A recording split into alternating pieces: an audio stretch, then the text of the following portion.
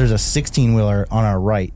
Ryan's driving, and he's like driving, moving forward, and he's like, yo, am I good? And he's just driving. He drives directly into the 16-wheeler. It's over. Like, I'm on a budget on this tour. Like, I'm paying for everybody's. You know how it is. Like, I'm in the hole here. Like, I'm doing it because I know this is going to help me get to the next level, and I'm building it. I'm betting on myself, as always. And I'm like, there's no way this dude just drove our van into this. Like, it was so clearly his fault.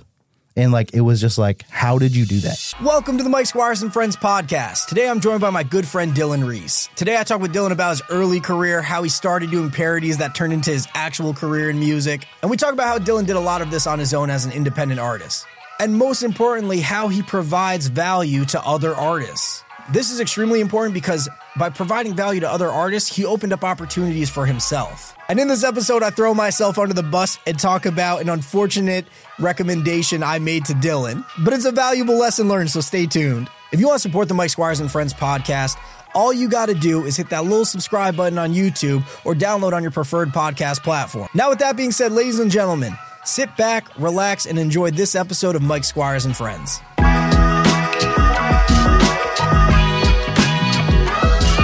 Dylan, welcome to the Mike Squires and Friends podcast, dude. Thank you for having me, brother. Appreciate it. What's going on, dude? Where are you at right now? Where are you coming Grinding. from? We're in middle of nowhere, Connecticut, at the Mike Squires and Friends podcast studio. I am currently on a little show run with one of the artists I managed, Adam Yoakum. We played in Boston last night, and we're playing Pittsburgh tomorrow, so stop through and say what up. I want to talk to you about that too, but I want to take it back to the beginning first. Sure. What does early life look for Dylan? 1992. Well, we can go that back, yeah. What does 1992 look like? I was born. I was doing my thing. Yeah. Came out fresh as hell. And where were you growing up? Chicopee, Mass. Okay. What's it like coming out of Chicopee? It's a small town, suburban place. There's some great parts. There's some rough parts. I think something that I love about Chicopee now, like being an adult and moving away and looking back at it, is it's actually like a very diverse community. And I've bumped into people that grew up around the same thing all the time and maybe doesn't have the same like perspective. So that's something I really take away from that place. Like, I had all different type of friends and all different backgrounds, so it was cool. But, you know, regular stuff like middle class, lower middle class, you know, went to school, played basketball. Very normal, I would say. Okay. What do you mean by that? You know, I just had, I grew up playing basketball. So that was like my main focus in my early life. So I was like pretty locked into that, but just had homies, went to parties, like just regular stuff, you know? Yeah. But as far as like music and whatnot. That's what I wanted to ask. What's music looking like in Chicopee? There's nothing going on. There's more now. And I think there's been developments as like technology has progressed, like similar to probably anywhere in America. There's a lot more kids making music. There's a lot more kids doing videography, starting studios, like learning how to mix, like being more creative. But when I was in high school, I graduated high school 2011, you know, so like there was almost no one making music. There was like me and like 5 other dudes in the like general area that even understood how to even record a song, you know? Yeah, and from my understanding, you started by doing parodies of songs. I don't know how you know that, but yeah. Basically, we got Nardwar over here.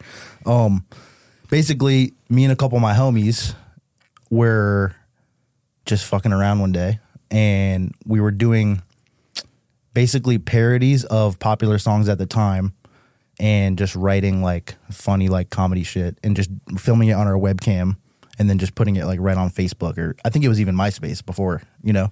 So this is like way back. So what would happen is I would write like my part and it would be funny. And then I would write everybody else's part like quickly. And everyone's like, how are you like writing all? I'm like, I don't know, dude, I'm just doing it. And I was like quick. And then it kind of just became, I want to like rap actually. You know? Yeah. When did it become like a serious career for you? Like where you're like, oh, I wanted to do this. Yeah. I started recording on like a rock band mic in my bedroom. So like obviously not good quality, like no mix, just I'm going to hear myself rap into this microphone and then play it tomorrow on my MP3 player, you know? So that was like probably 2008 or 9, probably my sophomore year of high school. So, you know, I wouldn't say I took it seriously then, But that's when I became really interested in hearing my voice on a song and like learning parts of what I could about that process, you know?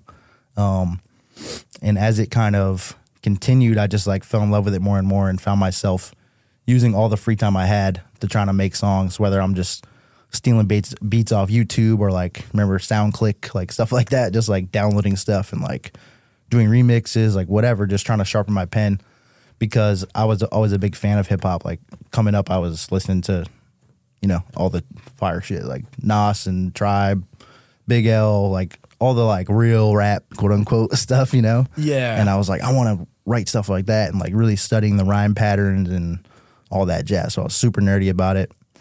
And how was your circle around you? Were your friends supportive? Were your parents supportive? Yeah. I had a lot of irrational confidence for some reason. You have to, dude. And I think that pays off now. And now I feel as though I've earned the right to have confidence with certain things because I know I've put the work in and I understand what my goals are and how to get there, right? But like in the beginning, I was just like, yo, I can do this. Like, I'm nice. Like, I know what to do, even though I had no idea. And I was really bad at making music for a really long time. But yeah, I was lucky in that way where like all my homies were like, hell yeah, this is dope. Like, but no one knew. We were 16. Like, you know, we don't know what's dope and what's not. And my parents too were like, you know, if this is something you want to do, like, do it. You're staying out of trouble. There's nothing wrong with this. Like, you know, use your time how you want to. So yeah, I had a really good support system early on, like locally, for sure. And what does your first moment of like success look like to you? Did you have a moment that was like, oh, this could actually be a career that I follow? Yeah. I would say one of the very first things that like even put that into my mind was, you know, Henderson. Of course, dude. My guy. He's from Greenfield, Mass.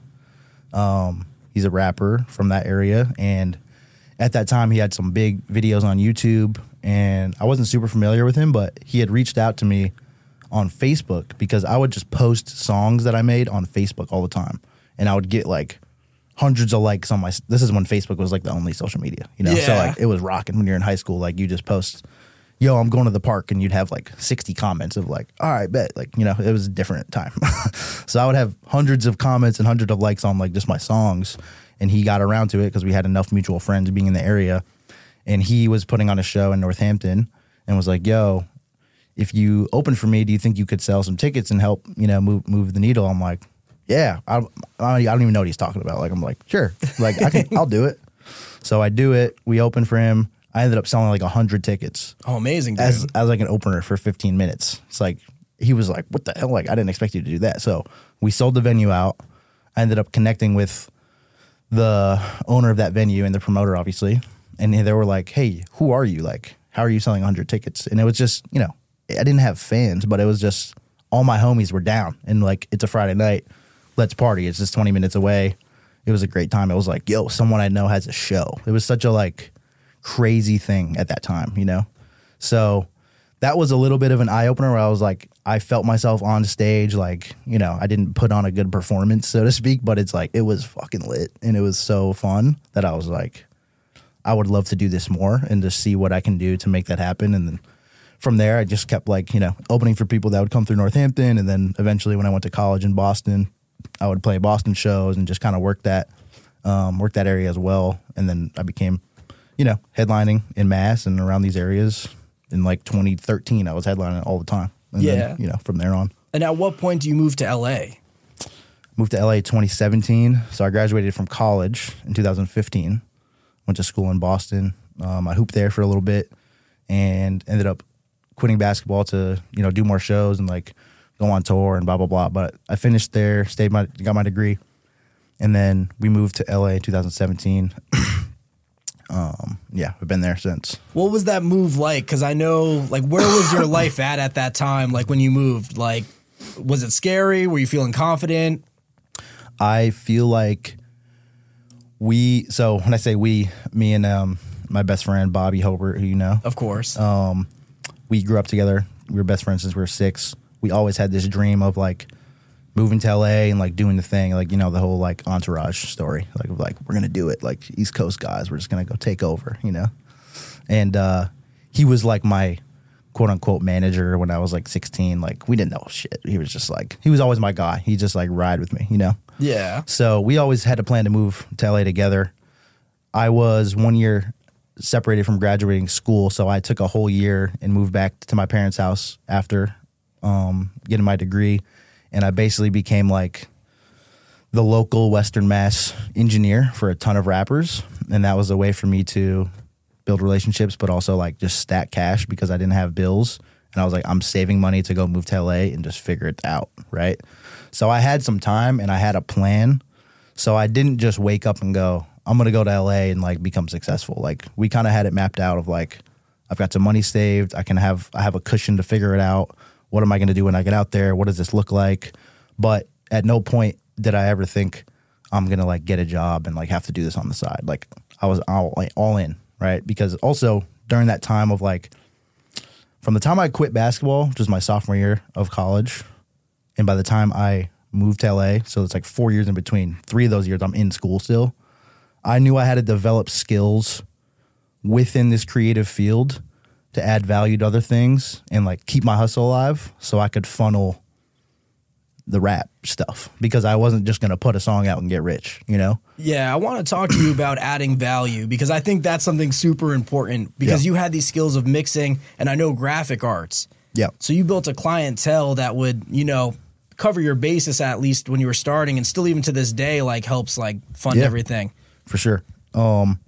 Yeah, like I said, I kind of recognized that early on, and I think it just came from having some early success in my area and then having a lot of people around me ask certain questions or like want to be involved with what I'm doing, because maybe in their head I'm on some sort of pedestal, at least locally, right?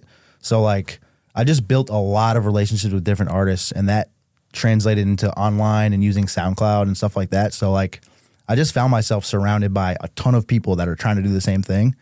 And I'm trying to do the same thing too. Like, it's not like I knew everything, obviously, right? But I was like, all these people are going to need cover art. All these people need mixing. All these people need production. All these people need X amount of things.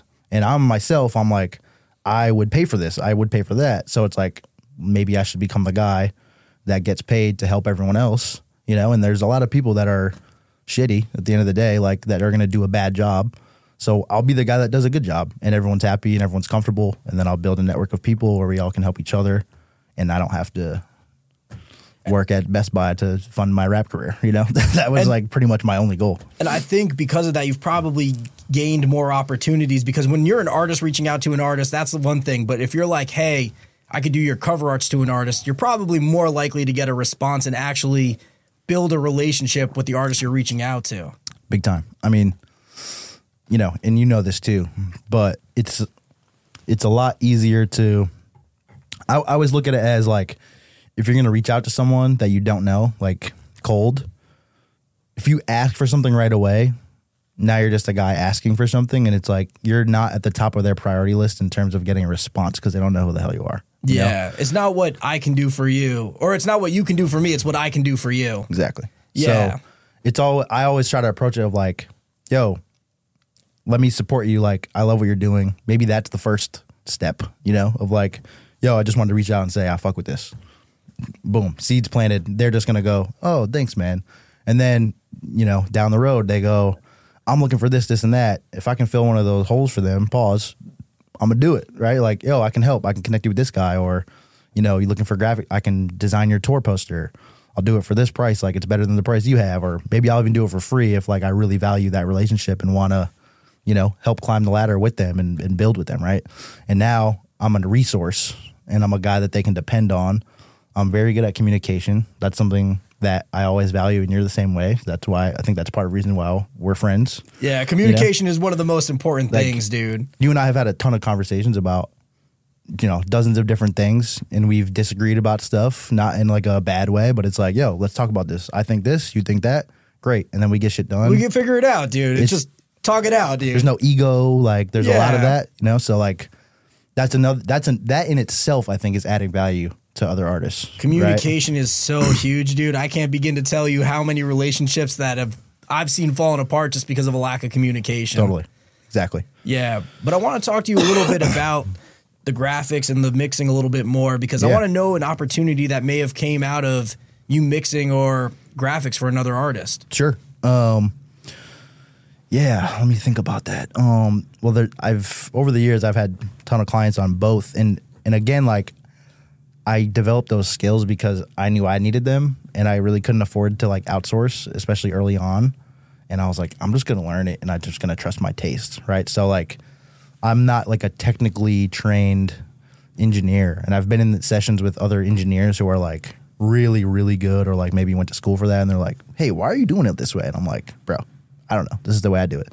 But then they're like, oh, so your mix sounds great, so I don't know, whatever. Yeah, works. more power to you. Right. So like, I'm definitely a self-taught DIY, like just swinging in the dark sometimes when it comes to, you know, the fundamentals of design and also audio.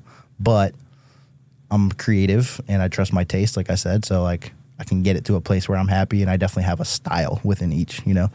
I'm trying to think of a specific example. I know when I worked with Dizzy, he jumped on the Crucial remix with me, Futuristic, Dizzy Wright, Cam Meekins, and that was after the original like went crazy on TikTok and blah blah blah. I want to talk to you about that in a little bit too. Yeah, so I didn't know Dizzy at the time, but I had Futuristic and Cam on the record because they were homies from tour early on and all that.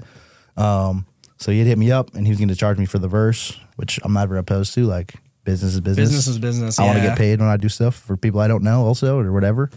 I think we ended up paying him, but then that parlayed into me working with him and doing graphic stuff for him for like a year straight. And I think I ended up making more money, way more money than I paid him for. Like, we did a trade of some sort. I can't even speak on what it was exactly. Yeah. But it parlayed into a mutual relationship. You know, that's my point. It wasn't just here's the money, here's your verse, be on your way, like, see ya. I always try to make it like let's stay in touch and let's help each other however that makes sense, whether someone's getting paid, someone's not. It's just like having those dots to connect, even maybe that's for someone else or whatever. It's always valuable, you know? Like, yeah. The network that's everything, man. Like, you can make things happen, you know? Dude, the network is the most important thing. They always say it's not what you know, it's who you know. But I want people that are listening. Hopefully both. Yeah, hopefully both, you know? But I want people listening to this to know that it's important to provide value to people, especially if you're starting out in your career and like trying to figure out your way. Like, the best way to do it sometimes is, you know, through a different avenue. Yeah. And even back to that earlier story, like that Henderson show that I did when I sold 100 tickets as an opener, I wasn't getting paid. I wasn't even thinking about that. I didn't know that. I just knew I wanted to show that I could bring value. You know, I wasn't necessarily thinking about it that way, but like intrinsically I was. And like subconsciously I was like, I need to prove it. Right. And now it's like that venue was like, I want to book you for this. You're adding value, you know? So like, yes, I'm making them money. And eventually I figured out, oh, maybe I should get paid too because I'm selling a ton of tickets and all that. Right. But you learn it as you go.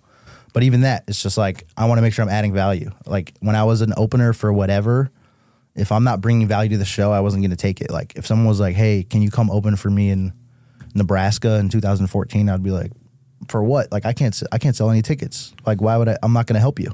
Yeah. You know, I'm going to waste my money going to Nebraska and I'm going to look like an idiot who just showed up and brought no one. You know what I'm saying? Yeah. So you kind of have to understand Pick and choose that your battles. for sure. Yeah. So like where I can help and where I can be helped, those are where I want to go.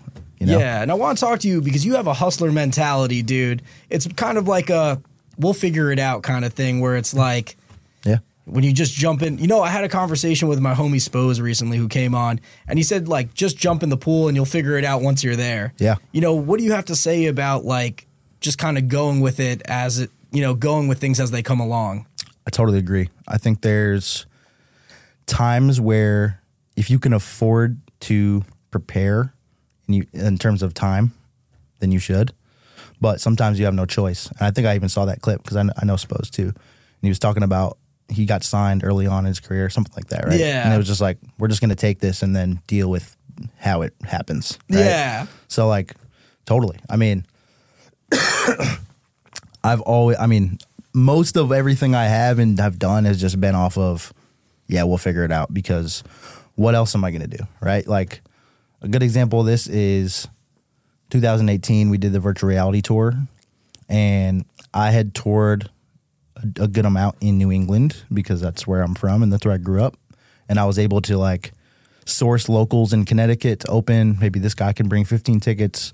I'll headline or whatever. And like, we just put it together and split the door, or, you know, just so I can get out and try to see what's good in Connecticut or in New Jersey or in Philly or whatever. Right. So I've done that like regionally, and I knew I wanted to tour the country and like do that for real. Right. And like the option is sit around and wait for an agent or an artist to like discover you and ask you to just be like, hey, you want to come on this tour?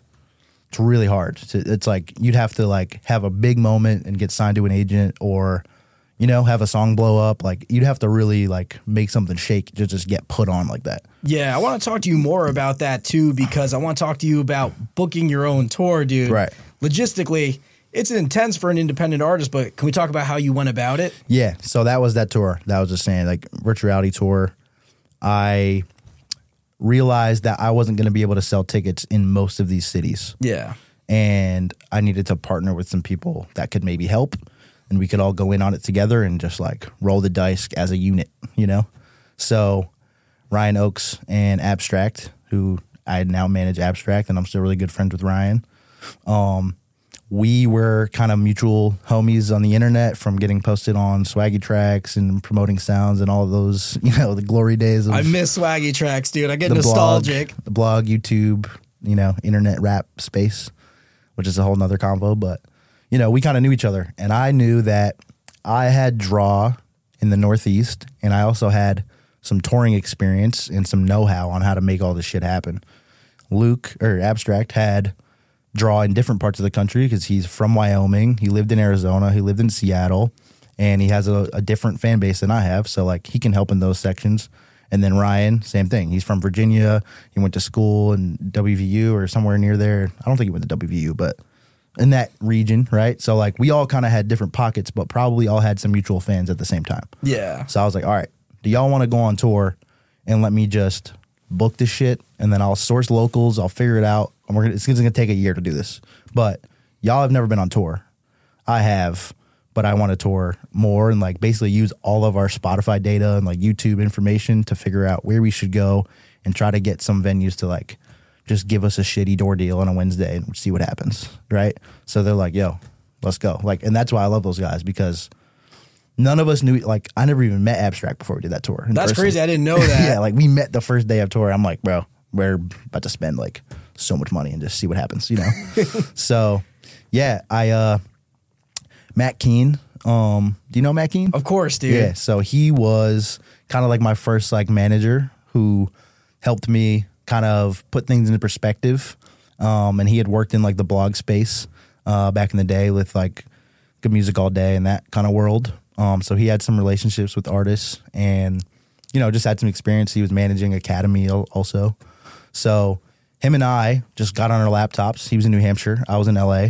And we were just like cold emailing venues, using our prior relationships, like pulling every string we could. And we routed a 22-city nationwide tour, triple co-headlining. And we had a great fucking time. And we just rolled the dice. Some shows were amazing, like especially the ones that I knew I was going to draw. Those shows were great. So we would make a ton of money in New York and Mass and Rhode Island and those because like I'd played those. And it would help balance out some of the other. So then we play in St. Louis where no one's ever been to. And maybe we're only going there because we're driving from Chicago to Minneapolis and we're like, well, we might as well stop. So we got a show on St. Louis on a Thursday with one local who brought 10 friends. And then we drew 10 people collectively, but they're diehards. Yeah. So now we're in a room with 20 people and we're losing money. But yeah, the other shows balance it out and we're all splitting costs and having the time of our life. It was great. Yeah, touring is one of those things that artists may not know this, but it's something that you actually have to grow separately from everything else. And I think it only grows from you continuously going to those spots. For sure. Dog, I'm about to tell you about a time, and you know this time, and I didn't want to talk about this, but I'm going to talk about it because with the virtual reality tour, I got Ned Stark. I got my head clean cut off because I recommended... Yeah, dude, we're going to talk about it. I don't want to talk about it, everybody, but I will just for the sake of a lesson. It's good that we're talking about this. It's, you know, for the sake of a lesson. So I recommended the photo video guy for that tour. And, you know, up until that point, he did great work for me. And I sent him out there on tour, and he just fell on his face, dude. And he did. And it hurts my soul, dude. And also, I want to say, at least from my perspective, I don't know what your intentions are here, but I don't want to downplay or like discredit the guy you're talking about. We don't need to name him, but yeah, you know, this isn't to put him down. No, this is more for a lesson, right? Yeah. And you know what's funny? I saw him last week. That's crazy, for the dude. first time since then. I hope he's doing good. He's doing great. Awesome. That makes me happy. We talked about it, and he was like, dude, I'm so grateful for that opportunity. I learned so much from that, and I hope you don't hate me and blah, blah, blah. You know, he's a sensitive guy. Like, I can come off as like kind of a business dude. You know, like yeah. I'm a little tough, and I have thick skin, and I don't fuck around. Yeah. But I was never mean to him. I didn't like fucking beat his ass. I didn't do anything crazy. Yeah. Right. But I was like, dude, it's totally all good. You just weren't ready for that. Clearly, right? Yeah. You didn't deliver content on time. You were just, you know, you weren't self-aware in the van. You were a pain in the ass. Yeah. Just call it what it is. But it's fine, and you learn from it, right? I want to paint the picture a little bit because, so I'm going to call him Larry for the sake of just conversation. Larry Bird. Yeah. So I send, you know, Lucas hitting me. He's like, yo, do you have a photo video guy that I could use? Because I wasn't available. So I was like, oh, this dude Larry's been working with me. He's been great. He's been crushing it. So connect you guys. You figure it out on a business wise to work with Larry. I send him out. I see this beautiful photo of Code Break. Yeah. Just gorgeous photo. I'm feeling great. I see futuristic comment below. He's like, he's hired. I was like, I set it up for you guys to win. Then all of a sudden, I start getting FaceTimes. I'm getting FaceTimes. They're like, yo, Mike, like, I don't know what to do. He's not delivering content. Like, he's saying he's going to stay back at the room. And then we come back and nothing's getting done. And, bro, Granted, and not to cut you off, too, but yeah. It's a lot to deliver content for 3 artists on tour. It is intense. Right? I've done it before, so I know it's intense. It is. It's so the hardest it's not of work. like he was just bullshitting. Yeah. I think he bit off more than he can chew and committed to something that he was not capable of at that moment. Maybe he's capable of doing that now. Yes. Right? So this is a good example of preparing and making sure you are prepared. Because if you just jump into that, you're going to shoot yourself in the foot and maybe burn some bridges. Yeah. Right? Like, you got to be ready for something if you're going to take it. And you have to really think about, like, what am I signing up for? Like, am I just signing up for because I'm excited and I want to be involved? Or am I jumping in so I can add value? So it's full circle what we're talking about. Yeah, you know? And I just wanted to bring that up, you know, so that if people are in a position where they're doing something for the first time, you know, really take the time to prepare and make sure you're able to crush whatever your job is. Or, like, you know, I don't know what advice I would have for someone. I just know that I haven't recommended too many people since that one because I've just been like, one time I recommended somebody and it like... Got a little trauma there. Yeah, backfired pretty heavy, dude. Yeah. But yeah, do you have like a memorable tour experience overall that like something funny that happened while you were on the road that... Bruh. So many. Let me know one, dude. We were on tour with Catastro, great band based in Phoenix. 2019. So I had my tour manager, Ryan Pod, who I just recommended you for a job with Watsky. Yeah, and Watsky came here. Ryan was asleep, though. Deserved, though. Deserved. Great. But, so, yeah. Ryan Pod, that's my guy. He was my TM. Hopefully still will be if we get back out on the road and he wants to do it. That's my homie. Shamrock, he's my keyboard player. Dylan Height, he's my guitar player. Kirk Cedric, he's my videographer. So we had a crew, 5 of us in a van.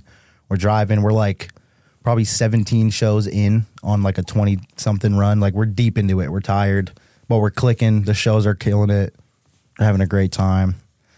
We pull in to Washington, D.C. The next night we're playing in Boston. It's a long drive. So it was like, we're going to bang this show out, probably leave this night, like that night, drive some like maybe halfway and then come up, right? So just for context. We pull into DC, into the city. We're like 5 minutes from the venue. It's packed. You know, you've probably driven around DC before. It's of like course, narrow dude. Streets. Like it's a big city, like same shit. So there's a 16-wheeler on our right. Ryan's driving, and he's like moving forward. And he's like, yo, am I good? And he's just driving. He drives directly into the 16-wheeler. So, you know, the vans when the door slides out and like basically the whole door is like a window and it's glass. Yeah. That entire glass window shatters. Oh no, totals dude. the van. It's over. Like, bro. Meanwhile, I'm on a budget on this tour. Like, I'm paying for everybody's shit. Like, you know how it is. Like, I'm in the fucking hole here. Like, I'm doing it because I know this is going to help me get to the next level, and I'm building it. I'm betting on myself, as always. And I'm like, there's no way this dude just drove our van into this. Like, it was so clearly his fault. And, like, it was just like, how did you do that, you know? And I'm like, this is about to cost me however many thousands of dollars. I don't know if we got insurance. I don't remember. I'm shitting my pants. So what I do is, because Ryan is a nervous guy in general, one of the sweetest people I've ever met, very smart, very capable to do his job, but he just has this nervous energy, and he wants to deliver, right? Like, he wants to take care of the gang. That's his motto. It's like, got to take care of the gang, right? So he knows I'm fucking pissed, and he's sitting in the front like this. He's just like, fuck, like, what do I do? And I hop out of the car, and I just turn to him. I hand him my credit card, and I just go, Ryan, figure it out. We need to get to Boston tomorrow. And he's like, okay. And then I just walk to sound check, and I just go to the venue because we're that close. So they're in the car just like panicking.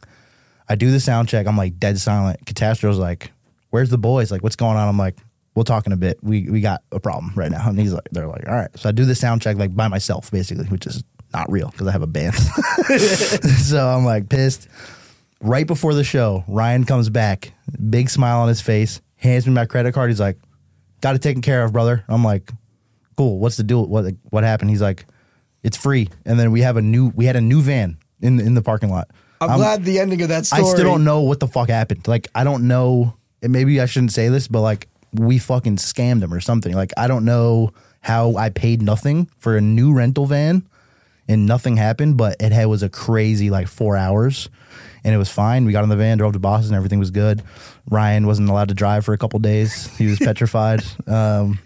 But yeah, it was after it was so funny. And we have like vlog footage of it with me and Sham just fucking dying because we were like, you know, imitating Ryan's face and stuff. Like, he was like fucking about to die. Like, he was just like curling up into a ball, dude. It was so funny. But it was high stakes. It was bad. It was bad, but so good. But all those bad times make for the best stories, dude. Yeah, for sure. Yeah, and the thing, too, that people might not realize is that you just keep it pushing on tour. You just got to... What are you going to do? You know? We have a show tonight. Yeah, I have tomorrow. to go on stage and act like this. Like, I have to go impress people that probably don't know who the fuck I am and put on a smiling face and meet and sell merch. And like, when like, I'm just like, yeah, I probably just wasted $5,000 and I'm fucking pissed. Like, I'm about to beat my tour manager's ass, but it's all good. Thanks for coming. Like, you know, that's the funnest part. It's fucking great. Yeah, dude. And to me, it's like, do you have any other fun tour memories that come to mind? Dude, there's so many. Like, there was another one where it might be too long to tell, but there's just staying in shitty hotels, like shit just happening. Like, you know, when it's early on and like even still, like, we're not rich. Like, we're doing shit on a budget. We're trying to cut corners on certain parts, and you just run into like insane people along the way. So yeah, there's probably none others that are short enough to tell, but I got hundreds, bro. Yeah, let's go back to music too, because something that we could talk about is that having good music is like maybe like a third of the battle. There's 70% of music that's, you know, branding, social media, content. You know, let's talk about just the business side of it too, and just like, you know, what's the other 70% of it look like for you? Yeah, I think you kind of nailed it with that, but I'll also add the way I see things. Like, if the music's not there and all the other stuff is there, it kind of doesn't matter. Music's got to be there. You know what it's I mean? Like without a question. There's too much good music out there and like too much competition where it's like music has to be good. That's without a question. Music's not going to take it over the top, but it's going to keep people there once you do enough to convince them to see what you do. You know? Like, you could have the best video, you could have viral videos every day, but if they go to your Spotify because of that thing and then like your music's trash and they're just like, yeah, I'm not fucking with this, then you just did all that work just to have someone go, nah. You know what I mean? So like, I personally, as an artist, like really do put my all into the music itself, because that's the core of like why I started doing what I'm doing. And I want to make sure like I am so happy with my final product. And obviously all the other stuff is important, and I want to do what I can to make that funnel come back to this one core thing. But I'm really at this point mostly concerned about that. You know, like, I just put out an album on the 8th, and it's the best it's the best music I've ever made. So it's like, I'm at this point in my career, like really comfortable with living with the results because I've built what I do to a certain extent where it's like, I know I have a core group of people that are really excited for this, and they're going to show up to the show if I do one. They're going to get the merch. They're going to play this album for the rest of their life. You know what I'm saying? And it adds to your longevity as an artist too. Yeah. And I'm really focused more on diving deeper rather than casting wider, you know? Like, I want to have the people that I have, like, I want them forever, you know? And it's like the TikToks and like doing content and even like having a conversation like this might get someone to hear me, you know, have my perspective and they go, I'm gonna listen to this. Like, that's all great and I appreciate it. But like, I'm really focused on that core, you know? Yeah. So I don't know if that answers your questions, but it's almost like, because it does exist and like, you got to shoot the content. You got to have, you know, there's ad spend. There's certain things that are going to make you get more traffic, right? Yeah. And that's all important. But it's like, it doesn't matter if this shit's not good. So I need to make sure this shit's good, you know? Yeah, and I want to talk to you about your music, actually. So there's two sides of Dylan Reese. You know, you came in the game as like a rapper and then kind of transitioned to R&B. What inspired you to do that? Yeah. I think part of it was, again, like betting on myself and believing in myself enough to actually execute the R&B stuff because I've always been an R&B fan over everything. But coming up, like, I had no resources or like technical training of like singing and stuff. So I didn't think I could do that. Like, I would listen to an Usher album and be like, yeah, I can never do that. So that's dope. I'm gonna listen to this, you know, and I'm just gonna rap because that's maybe the only tool I got on my belt, you know?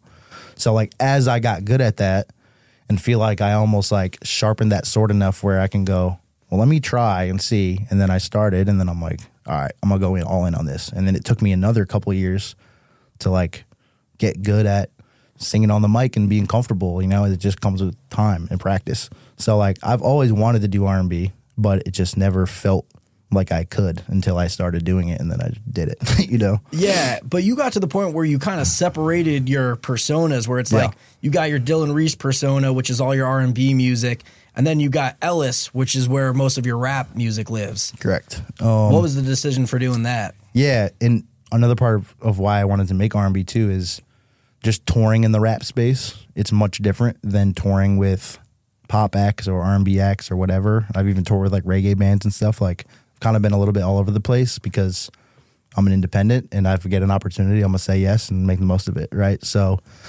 it kind of got to the point where I was so far in of like, I'm gonna make this type of song, I'm gonna make this type of song, I'm gonna do a song with Dizzy Wright and Futuristic, but I'm also gonna make slow jams and like different stuff, where I would go on this tour with, say, a pop artist, and I would deliver all my R&B songs because that's what I care most about. Because anytime I would do an album, it would be an R&B album. But then in between, I would have all these collabs with rappers or whoever, because like, if I think it's dope, I'm going to do it. No one's telling me I can't. I'm independent. That's the whole point, right? So I kind of got so deep in where I would do these tours, play the slow jams, and then people would go home and my top song would be Crucial, which I want to talk about that next. So I'd be like, what is this? Like, whether I don't understand. So I think I struggled a little bit having it all translate the way it could have, because I wasn't absolutely organized to a T. You know, like, I was grinding. I was definitely working my ass off. I don't think I was doing anything I shouldn't do, but it was like, maybe this could have been something else. And like, if I put all the rap stuff in one place and branded it that way, Ellis could be a big rap artist, and then Dylan Reese can just be a big R&B artist, right? Or whatever size, whatever. So that was kind of the decision, because I wanted to just create clarity and be really intentional with like the R&B brand for Dylan Reese moving forward. But I also didn't want to like say no to stuff that I still think is dope, and kind of turn down opportunities based on the friendships and relationships I've built in the rap world, which I have a ton. You know, like, even with you, like, we work on stuff. I'm like, I'm down to do it as Ellis because I think that's what makes sense. I still want to jump on your song. You know, I fuck with it. So it's like, I have Ellis to kind of swing the bat and be free and like collaborate and just like be as prolific as I want. And now the Dylan Reese is a little bit dialed back in terms of quantity, but I'm making exactly what I want there, you know? Yeah, and it keeps the branding kind of consistent so that if a fan discovers you, They're not confused. They're not confused, exactly. Yeah. And you know something random I know, I'm pretty sure, do you know Mike Snow? Like, it's Miike Snow. It's like a electronic group. I don't think so. So it's them. You know Galantis? I've heard of that. Same people. Okay. They're just two different projects. So I see a lot of people that'll do two separate projects and, you know, have success in each one and tour as each one, you know? Yeah, and you can treat them like, I feel like I'm managing two careers. You know, like, I have a distribution deal for the Dylan Reese album, a whole fucking marketing fund, like an exclusive situation. Ellis, I have way other things. Like, they don't really cross over because they're being distributed separately. They have different amount of followers. They have different marketing budgets. They have, you know, it's like, it's two different things, but it's just all coming out of my brain, which is, it's really fun, actually. Let's talk about Crucial and the TikTok moment that had. Yeah. What year was that? 2019, 2020? It feels pretty recent. I think it was in the pandemic. I think it was 2020. Yeah. So during those times, TikTok was like pretty early still in terms of like getting influencers to use your music, right? So I don't want to give too much details because like I don't know if I'm supposed to know this information, but I got some numbers on what a record label spent on a TikTok campaign for an artist. And that song blew the fuck up, and you know the song. Yeah. And I was like, interesting. So, like, they just had a ton of money to spend, rolled the dice on it, probably didn't pay as much attention to, like, what that spend was because they had so much wiggle room, and, like, that shit worked, right? So if I can spend X amount of that, which is, like, 1% of what they spent, and then also do my due diligence to get people to do videos for free and like really put the groundwork in and like connect the dots, I can probably make the needle jump a little bit and just see if I can get lucky, right? So I partnered with Banger of the Day for the original. Oh, incredible, dude. My boy Brandon. And I kind of pitched him the idea like, yo, let's put some money on this. You can own a part of the master and I'm going to do all the work. Like, I'm just going to hit up all these influencers on TikTok, get them to use the song. I think it's like the perfect type of sound for that. And I want to just try because I don't know. No, I mean, even now, who knows what's going to work on TikTok, bro? You just got to show up and do it. Yeah. Right? It's a Wild West. Let's call it what it is. But even then, even more so, it was like, dude, I don't know. We just got to get as many people using the sound and like maybe that'll translate to Spotify and YouTube and blah, blah, blah, right? So that's basically what we did. I spent like 2 weeks in a row of the week prior or the first 2 weeks of the song being out. And mind you, it's a minute 45 hard rap song with like a very catchy hook. It's like, you know, it was kind of like a what's poppin' formula almost, like in terms of the creative. So that's kind of the vibe. It's easy to dance to. It's easy to build like cool transitions, blah, blah, blah. And I made that song in like 30 minutes, you know, like it just. That's how it always happens, dude. It just happens. So I spent, the first like 2 weeks of that song literally like 10 hours a day just in the trenches, bro, like trying to find TikTokers that had maybe it's this girl that has 75,000 followers on TikTok, but I would click her Instagram and she would have 400 followers, just some random person, right? So I'm like, all right, if I hit her up on Instagram, I'm a real artist. I have a verified check before you could buy it for $7. She can look like I'm a real guy, right? I'm like, yo, I got this song. Like, we think it's going to make noise and like trend on TikTok. Like, I would love to have you use it in one of your videos and like get on the train early. 90%, like no bullshit, like 90% response rate in that message. Some people would want to go, yeah, I charge $40, or like, yeah, I would love to do that, and they do it, right? So I spent a certain amount of money, not a lot of money, conservative amount. And most of it came from people doing it for free because they wanted to be on board and they liked the song.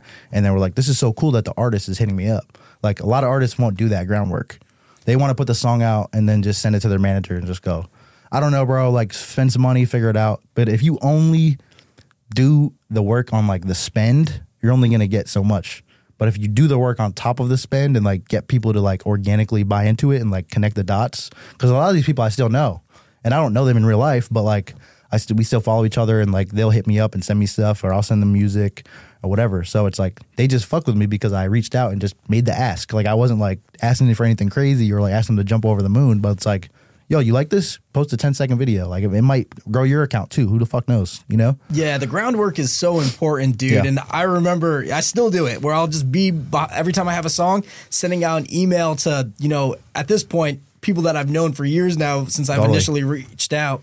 But with Crucial in particular, I think that song had a lot of success because not only you reaching out, but the type of song it was too. Yeah. I think you put the right type of song in front of the right type of people. For sure. So, you know, I think knowing your audience is an important thing. Yep. And so that it translated well. I think that was my first one that hit 1 million on Spotify. Well, let's go, dude. And that was like, yeah, it happened like pretty quickly in terms of, you know, just being an independent artist, and it just happened. So it was good. It was a good moment. Yeah. Cool. And I want to talk to you about some of your accomplishments because you are an independent artist. So everything that I say throughout this entire process, it's an independent grind, dude. For sure, yeah. How did the song with Paul Wall come to be? Bro. Okay, so when I was in middle school, like Paul Wall was my guy because he's a token white guy, as am I sometimes, right? And that was just my dude. And I bought his CD, the People's Champ album. I still got it at my mom's house. Sitting Sideways was like my favorite beat ever. That's my dude, right? So I was working on my album called Pretty Pretty. I was in the crib with Bobby. We lived together. I cut that record, and I was like, I had one song, and I wanted to have one feature on that album, and I had no features, and this was the last song, right? And I was like, I'm going to leave an open verse. I was sitting with it, and my first idea was to try to get Asher Roth, and I don't think anyone knows that, but we're just going to let that here on the Mike Squires and Friends podcast exclusive. He's a Pennsylvania dude. All right. I know Boyder a little bit, who's Asher's guy. We talked about it. We were sending feelers out. I was kind of waiting. He seemed like he could be interested. Whatever, right? So now I got the record. No really word from Asher. It's kind of like, yeah, not sure if this is the right time, whatever's going on. You know how that shit goes. You just get the runaround or whatever. It just doesn't happen. So then I'm just sitting there. I'm like, who could be a rap feature that just fits with this R&B album? And it feels like a kind of a nostalgic moment, but it's just also just like, just works, you know? And I'm sitting there and I'm like, I looked at Bobby and I'm like, Paul Wall. And he's like, how the fuck are you going to get Paul Wall? Literally, not even joking you, the next morning I had Paul Wall's vocals. Crazy. How did that happen, dude? Bro, it was just one of those things, like it just happened, bro. Like I dug up Instagram, you know, Paul Wall, looked up his stuff, couldn't find any info on like how to contact him. Went through the Googles, went through the Facebooks, found his manager, just some guy you would never know, right? His homie. Called him. He had a number. It was like some old school shit, you know? Hit me up for features. Number. Called him. Yo, I'm looking for a Paul Wall feature. He's like, send me the song. I sent it. He's like, we love it. I'm with Paul right now. We're in the studio. Here's the price. Send us half. I'm like, insane. Send. Done. Vocals are in back. It was distributed in like a week, bro. It was insane. Bro, and that's an amazing like, story. Also, he's the man. Like, he showed love. Like, we still follow each other. He'll like randomly comment on my shit. Like, Paul Wall's the fucking man, dude. He's it's always OG awesome. Legend. It's always awesome when you hear, you know, that the people that, you know, at one point you owned his CDs, you looked up to him, like, you know what I mean? He's the man. And he's the man. Yeah. That's like the icing on the cake. And that doesn't always happen. No, it doesn't, dude. You know? But I want to talk to you a little bit more about some more collabs you have. I know you have a song with Music Soul Child. My favorite artist of all time. How did that happen? Similar, but different. It took a lot longer, I'll say that. Another time where I just made a song and was just like, this feels like something that should have a feature. That was the first song I produced myself. Oh, that's a beautiful thing, dude. Yeah, it was cool. So I made it, and it just felt like that's a comparison I get a lot. Like when I would go on the road and like maybe it's an older crowd, they would go, "Yo, Music Soul Child, like, right? That's your guy." I'm like, "Of course." And like, "Yeah, we can hear it. Like, that's one of your influences," which it totally is, and I'll never shy away from that. Like, he's the man, right? So made the demo. I'm talking to Steve, my other roommate. He's a big R&B head too. Like, we have a lot of the same tastes, and I'm like, "Yo, music would kill this." And he's like, "Yeah." When I was hearing you in the other room, and I was listening to this beat, I'm like, "This sounds like Music Soul Child record." So again, I'm not afraid to shoot my shot, bro. That's one thing. Like, I've shot a lot of shots in my life. I know you're similar to that too. Have to shoot your shot, dude. Like, you just never know what could happen, right? So I'm like, all right, let me try to find Music Soul Child, or let me see if I can find him. Couldn't find any information. He's very elusive, right? And I found his publicist, which is not the right person to contact. So maybe don't do this if you're listening. But I hit her up and I was like, hey, I got this record I just made and I think music would be great on it. I realize you're not the right person to contact, but I couldn't find any information about his manager or anything. And I just wanted to have a shot in the dark here. So if you happen to take a listen to this, like, let me know and I'd love to talk further or whatever. Didn't hear back. I was holding on to the record. I'm like, I'll get somebody on it. I love the song, but I was dropping stuff in the meantime, whatever. Like, I want to say 4 or 5 months later, I get an email from her and she's like, I love this. I'm going to connect you with his manager. And I'm like, oh shit, this is crazy. Like, this might happen. The slow-mo shot, dude. Yeah, I was like, I got the email and I'm like, who the hell is this? I didn't forgot about the name. Like, I was like, who is this? And I was like, oh, this is Music Soul Child. So, connects me with the manager. He ends up calling me. He's a Boston guy. Oh, amazing. That's always the best, dude. And I was like, dude, I'm from Mass. And he was like, no way. Like, nobody's really doing R&B in Mass. Like, that's sick. So we kind of connected on that. And he was like, yeah, man, I fuck with the song. And like, I've actually been listening to your catalog and stuff. Like, you're really fucking dope. Like, you're a slept on artist. Like, you really put it together. Like, I love your branding and all that. I'm like, fuck yeah, this is sick. So he's like, I'm going to show it to music, see what he thinks, and then we'll holler back. Another like month goes by and he hits me and he's like, music loves it. He would love to do it. Like, let's jump on a Zoom and like just talk about what you want and blah, blah, blah. And like, he just cut the record, bro. It was insane. I was like, how is this even happening? And then fast forward, when I was about to put it out, it kind of worked out where Steve, again, my roommate, he does vintage clothing and also works for Southwest. He does these events called ThriftCon. It's like traveling, what's the word I'm looking for? Like vintage pop-ups kind of thing? Yeah, but they're huge. It's like a convention. Yeah, exactly. I don't know why I'm blanking on the word, but yeah, they're traveling big events where they sell thrift clothing. Expo? Yes, exactly. There you go. So it's in it. They had one in Atlanta, and that's where music lives. So I usually go and help him just because I'm the homie and it's fun. Like, you meet cool people at those events and stuff. So, and I'm into thrift clothing, so it's cool. So I'm like, yo, what if we bring Kirk and maybe shoot a music video while we're there for the weekend? Because so I just hit him up like, yo, if I'm in Atlanta this weekend and I just, get a location and get it all set up, will you just pop in for an hour and get some shots? And they were like, yep. So like, we pulled up, did the event. Next day, shot the music video. It was like a whirlwind of a weekend. Came back. I got to meet him and hang out. It was so sick, dude. It was like one of the coolest moments of my career for sure. Dude, I love that, dude. I love hearing stories like that too, and especially when it starts with you initially reaching out, because a lot of people kind of wait for those opportunities to come to them. Yeah. But that's not how this game happens. You got to go knock on the door. If you're not making noise, nobody's just going to hit you up and be like, you want to be on my song, dude? I think you're cool. Like, no, bro. Just doesn't happen. No. I want to talk to you about one more feature. Let's talk Twista, dude. Twista. So that's a Flight Volume record. First, I'll say that. This is how this happened. And I hope Flight doesn't mind me sharing this way. Yeah. And if so, we can cut it out if we need to. But Flight Volume, who is someone I work with a lot now. He's a producer from Alabama. Never met him till this day, but he's my fucking boy. I work with him in a ton of different ways. He's a great dude. He makes great music. We didn't know each other. He reached out to me for a feature for his project because he puts out, similar to you, he's an artist producer. So I'm like, all right, I like the beat. I had a ton on my plate. I gave him a price as is. Like, that's what happens, right? He was like, fuck yeah, dude. I love your stuff. I'm going to pay you. Do it. I do a verse and a hook for him. The song, time goes by and he's like, I want to get somebody else on this and I don't know what to do. Do you have any suggestions? Like, I'll cover the cost, of course. Like, maybe somebody or can help, whatever. So I'm looking at this like, this could be an opportunity to work with someone that I really like. But I'm like, I don't know what this guy's budget is, right? So I'm like, what's your budget? And he's like, it could be this, depending on blah, blah, blah.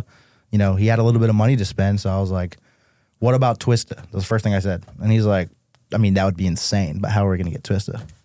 I'm like, bro, I'm going to find his ass. Don't worry. This is what I do. So same thing, similar to Paul Wall, like found his manager, called the guy, negotiated it, talked him down a ton, honestly. Like, got the fucking hookup. Flight paid it. We put the record out. One of my favorite songs. I got to work with Twista. Technically got paid to work with Twista, which was even better. Which is like the opposite of what you would normally do, you know? That never happens, dude. Yeah. So it was a great situation. And Flight was super happy with the outcome. That's, you know, I talk to him on a daily basis at this point. Like, he's my guy. And I know that's like one of his favorite songs ever. So, yeah, it was fucking crazy. Another just whirlwind, like, I don't know how we made that happen, but we did it, you know? Yeah, I kind of want to pull the conversation into mental health a little bit. Okay. Because I know the music industry is a roller coaster. Sure. You know, how do you deal with those bad days? Yeah, that's tough. I think I've been pretty blessed to like have very limited bad days. And again, I think some of that comes from my irrational confidence early on. And it's like just spilling over of like, you know, I haven't had like massive hoops to jump through. Like, obviously everyone has their struggles, but I feel like I'm pretty level headed and I don't get too excited when things are going great. And I don't get too down when things are going poorly. Like, I'm pretty like, you know, even keel. And a lot of people that are close to me are like always, that's like a joke. It's like something like sick happens and they'll be like, they'll ask me about it, be like, yeah, it's fine. It's dope. And they're just like, aren't you fucking excited? I'm like, yeah, I am. And they're like, why don't you sound like you are? I'm like, because it's fine. Like, everything's fine. It's going to be good. We're going to move on. And there's always going to be a tomorrow. There's going to be a problem. You know, there's going to be something good, whatever. It all balances out. You know, that's kind of like my outlook. Yeah. So I think that's been helpful in terms of keeping my like mental health in a space that's healthy. And honestly, like, I have these talks with other musicians and like just people in the industry because I think a lot of people do struggle with this. And I honestly feel like I'm like in the very small percentage that doesn't much. And like maybe that's going to come back to haunt me when I'm 60 and I'm just going to fucking explode because I'm like, all this crazy shit happened and I didn't deal with it, you know? But it's like, I don't know. I kind of just have this mentality of like, next play, you know, like just fucking do it. Who knows, you know? My dad has a quote that has just stuck with me and I live by that's in the same. Yeah. Nothing's as bad as it seems. Nothing's as good as it seems. Absolutely. You know what I mean? You just kind of live in that middle ground and it prevents you from getting too excited because the worst is if you get excited for something that falls through, dude, that's devastating. And if something bad's happening, you know, it prevents you from jumping off that cliff freaking out. So staying in that middle ground is actually a beautiful place to be. And I, you know, commend you for doing that. Yeah. And it's tough to do. I don't want to say like, yeah, just do that and then you're good. You don't have to deal with it. But like I said, I'm lucky to like have that perspective because I know that that's not like, maybe it's not even necessarily a choice, right? But like I'm able to do that and I'm able to have that perspective and almost like just balance it. And yeah, it's like you want to manage your expectations on both sides of the spectrum. Yeah. And I just think it's just a easier way to do it. Because otherwise you're just going to be bouncing off the walls, like up and down, and then things don't get done because you're worried or you're too excited celebrating or whatever, you know? Like, it's just like... Does it come from a place of, like, being let down from, like, exciting things in the past, or do you think, like, you've just always been this way? I think part of it, and this, maybe I've never thought about this, but I remember a time when I was playing AAU basketball, and I played on a really good team. Like we ended up winning states in Massachusetts, and a lot of those guys like played Division I and blah blah blah. There was a kid on my team who was really good, and he like dunked on some dude, and then he was like fucking celebrating like he won the world championship, like fucking beating on his chest and like screaming, and like he got teed up, right? He got technical foul because he was acting like a fucking idiot after. And my coach was just like, yo, act like you've been here before. Act like you've done that before. And I'm just like, that's way cooler. If you do some shit that's like sick outside of basketball, right? And you just go, yeah, of course I did that. That's what I'm supposed to do. It's like from the movies when they walk away from the explosion, that's dude. more of a flex rather than to be like, look at me, dude, I'm sick. You know, it's like, it's fucking corny. Like, you know? So I think maybe it's that too, where it's like, even when things are great, it's just like, yeah. I worked for it to be great, right? And then if it's bad, just like, yeah, that's part of it. We're going to learn from this and move on to the next thing, and the next one will be great. You know, so either way, you kind of end up in the middle, and maybe that's... I just remember that moment sticking with them, like, yeah, that's actually, like, I was like happy for my teammate, but I'm also like, why are you acting like that? It's like fucking whack, you know? Yeah, and I think that's good advice for anybody in their life. I don't think specifically to music or anything. I think outside of that. But I want to know what keeps Dylan inspired. Staying alive. Amen, dude. This is all I've ever known. I'm 31 years old, and I've never had a job before. Like, I've never clocked in at work. Huge blessing. I would love to keep it that way. And I'm not rich, and I'm still grinding. So it's like, that's it. I need to fucking keep going, dude. And I've been lucky enough and have worked myself into the position to have the opportunity to make dope shit with my friends and, you know, for my own project as well. And like, there's a lot of shit that's not dope out there. So I'm trying to make as much dope shit as I can and play whatever role I can in contributing to that, you know? And that's another thing that definitely keeps me going. Like when Adam or Abstract or any people I work with, like have a big win, that's like a win for me. Like I fucking love seeing that, you know, because it's contributing to like more cool things that exist, and then that creates cool people, you know? Yeah, I want to touch on that too. What has inspired you to like step into the manager side of music? Yeah, it's really just kind of being an OG in a way of like I've been managing myself, you know, the majority of this time. Like I know I mentioned Matt Keane earlier, but I think he was more of like a mentor in a sense. Like he didn't really work in the music industry. He just had some connections and like had some perspective to offer me. So when I moved to LA, like we kind of just got on the phone. He's like, you know, I'm not like managing you. Like you're doing everything. Like you're the guy. I'm just like, I'm here to help. And, you know, we kind of just like, yeah, there was no paperwork or anything like that, you know? So I've been doing this for myself for a long time, and I've made a lot of mistakes, and I've had a lot of wins, and I've learned a ton. And like, I've done the touring part of it. I've done the streaming world. I've done a ton of collaborations. Like there's a lot of angles to this industry, as you know, that need to be treated with a different perspective based on like what's going on, right? So I feel like recently, the past few years, I've made some cool moves and like adjusted things to make things more worthwhile for myself, not only to move the business forward, but also to like create balance and space to do things I want. And, you know, the guys I manage, Adam, Yoakum, and Abstract, are my real friends, like outside of music. Like we all connected because of music. But if we never worked together or made songs together, we would still be homies, you know? So I kind of just realized they're in much different spots in their career, you know? But I was like, yo, I can help move what you're doing forward, whether it's getting you more organized, helping you like budget certain things out, or like offer my guidance in X, Y, and Z, or like connect you with this person, you know, just makes, again, adding value, you know? And it's really a long play. It's not like I'm making millions of dollars because I'm a manager now, but it's like I believe in these guys. I believe in the longevity of it, and it's been great. It's been about 8 months or something, or since I started like the management sector of my company. But it's been great. I've had a great time, and I think we've made strides in different ways for both of them, and for also myself too, for Dylan and Ellis. So it's kind of like all four of those artists, like I'm just like thinking about that every day, and then also all the other freelance shit I'm doing too. But yeah, it's been fun, man. It's great. What advice would you have for an artist that's about to get in the game or wants to take that leap but might be afraid? What do you mean by leap? That leap into becoming an artist, you know, where it's like just kind of full sending it into their craft, and maybe they don't work in music right now, but they're just trying to get their feet in, or, you know, trying to live off of music full time. You have to just fucking do it. Amen. You know, like, don't quit your job.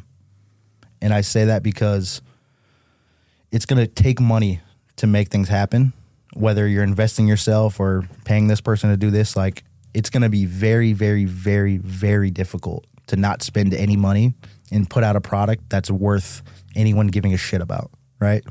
And even if it doesn't cost any money, which it probably won't happen, it's going to take a lot of sweat equity and relationships to build a team of people that want to contribute to what that is, right? And unless you have this mindset of like, I can juggle all these things, I think that's really rare. And most artists are better off just focusing on being an artist. They need to have like some sort of like bankroll or security to make that happen, because there's going to be times, especially in the beginning, that like you're going to take losses. And then you're going to have to believe in yourself enough to bet on that turning into a net positive, like in 2 years, in 6 months, in 10 years, whatever it is. You know, there's going to be a lot of things along the way where it's like, we just got to go do it. I think there's a lot of people like, they're like, yo, I rap really good. Like, I can be a rapper. Like, I'm really fucking nice at music. It's like, right. But you have 11 views on your song.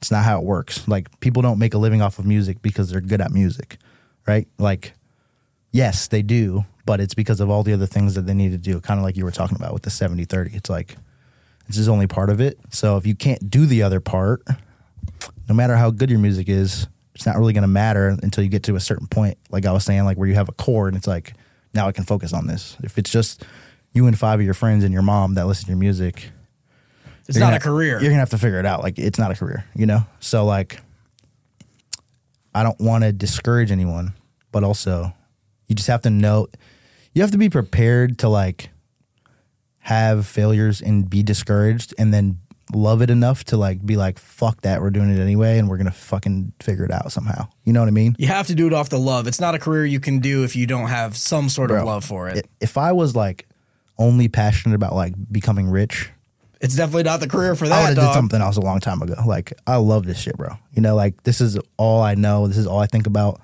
This is what it is, you know? So, like, yes, I would love to make tons of money and be successful or even just enough money to live my life comfortably and whatever. Like, it's fine. But that's not what drives this. Like, it'd be impossible. I would just go work on Wall Street. Like, I'm smart enough to go get a career where I can make $100K a year and sit on my ass and not be inspired. You know what I mean? Yeah, dude. But fuck that. No, I agree, dude. And I have a lot of homies that have taken that path, and I see that they're doing well financially, but I feel like from like a soul and happiness level, I just feel like they're just like dim, dude. Well, sometimes I think about that, and I'm like, I would love to have that type of security, right? Yeah. Because in our path, especially like with you doing like freelance videography, whatever, you could have months where you're just fucking raking in dough because this project came in, this got approved, we're doing this. This is all exciting. You're making money. And then the next month, you're like, I lost $4,000 this month. And that was my whole month. So it's like, that is fun. Personally, I love that. But sometimes I'm like, I would love to just know how much I'm going to make so I can like plan this and like buy a house and, you know, invest in this or whatever. It's like, I don't have that type of security and guaranteed income. Dude, which sometimes I would love that. I used to be so worried when I got into the game about that, like security, because you wouldn't know where your next paycheck's coming from. But I've been in the game so long at this point, thankfully, where it's like I've lost that completely because kind of going back to what you were saying with, you know, your network, I know that I have a network that I just couldn't fail. You know, I know if times were absolutely terrible, I'd be like, yo, so-and-so, let's shoot 4 videos this month. I'll give you a discounted rate. Like, right. Help me. You know what I mean? And they would do it because, one, they need the videos anyways. But two, they trust you. Yeah, they trust me, you know, and I have like a long-standing relationship. And, you know, if it goes back to providing value, dude, you want to be able to provide value because then, you know, you could bet on yourself and you know that even if shit hits the fan, you're going to be okay because you know your skill set. Your skill set's your insurance, dude. Yeah, that's totally true. And that's the thing. That's why I've more recently like kind of leaned into the other things I do outside of just being the guy on stage, you know, because I don't want to be going on tour like grinding it out when I'm 48. Yeah, dude. It is a grind. But if I can be, you know, running a management company or a label or whatever it is that comes in the next, you know, 25 years, whatever, I think I'll be just as happy doing that because I'm passionate about the music business and I'm passionate about helping artists and doing that.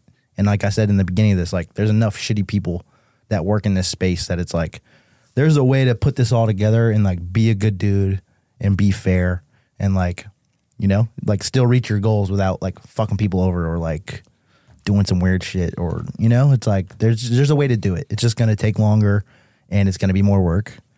But this shit been taking long and I've been working hard the whole time. So let's just keep it going, you know? I got one more question for you, Dylan. What's next for you? All this, like everything I've been talking about, like I'm excited to keep expanding and growing the artists I'm working with on the management side. But yeah, like I said, I just dropped the album on the 8th. I also dropped Rap Dylan 3 on the 8th on the Ellis side. So I dropped 2 albums in one day. Amazing, dude. Which was kind of a slept on thing that I didn't even talk about, but you know, not a big deal. Just fucking 25 bangers. It's all good. So yeah, we're just going to keep pushing those. I got some cool stuff with Ellis for 2024, like in the sync world that hopefully, you know, make some noise and make me a ton of money. But we'll see. And for Dylan Reese, we're just going to keep making jams and like taking my time. Got some tour stuff pending for next year. Hopefully get back on the road in like a big way. I haven't really done that like full scale since like before pandemic, just kind of one-offs with like 3 shows here, 5 shows here, whatever. I'd love to get back on like a 25, 30 show run like as the artist and just like keep building that, because I think my live show is really good because I've really done the reps, you know, like I was talking to my boy Dion yesterday and he was like, how many shows do you think you've done? And I was just like, I've never even thought about that, but I mean, hundreds, like literally like probably 400 plus shows ever. So it's like, that's another skill. Like you said, it's kind of built separately and aside from being in the studio and like doing the marketing and like, you know, making content and stuff, like that's a whole nother thing. And I don't want that to like just die out because I'm focused on other stuff. I need to put that skill set to use because that's one of my strengths, you know, like when people see me at a show, they're like, yeah, I fuck with this, you know, and I feel confident saying that. I don't feel like I'm being a fucking dickhead from being like, this guy's good on stage. Like I've done it, bro, you know? So I want to continue to do that and like just prove it in that way. Yeah. And if people wanted to connect with you, how could they? At Dylan Reese Music, any platform. I'm pretty easy to find. My management Instagram is pretty MGMT. Email pretty_MGMT@gmail. I'm easy to find. They can find me, dude. It's 2023, dog. They know how to get me. 2024 since this is out. Yeah, so, dude. Yeah, sorry. Living in the future, dude. Well, Dylan, I want to thank you for coming on the Mike Squires and Friends podcast. Dude, thank you for having me. I hope people get some value out of this. No, they definitely will, dude. Yeah, cool. Appreciate you.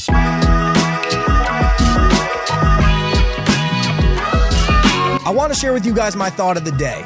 And my thought of the day is this: bring value to others. I can't stress this enough. If you're asking for favors from somebody right off the rip, that's not a great way to build a relationship. Bring value. If you have a talent in making cover arts, offer your artist friend a cover art and it's not what they can do for you, it's what you can do for them. Whatever you're good at in this life, it doesn't even pertain to music. If you're trying to level up and there's somebody you want to reach out to, bring value before you ask for a favor. And that's it. Well, I got one more thought. You got to believe in yourself before the world does.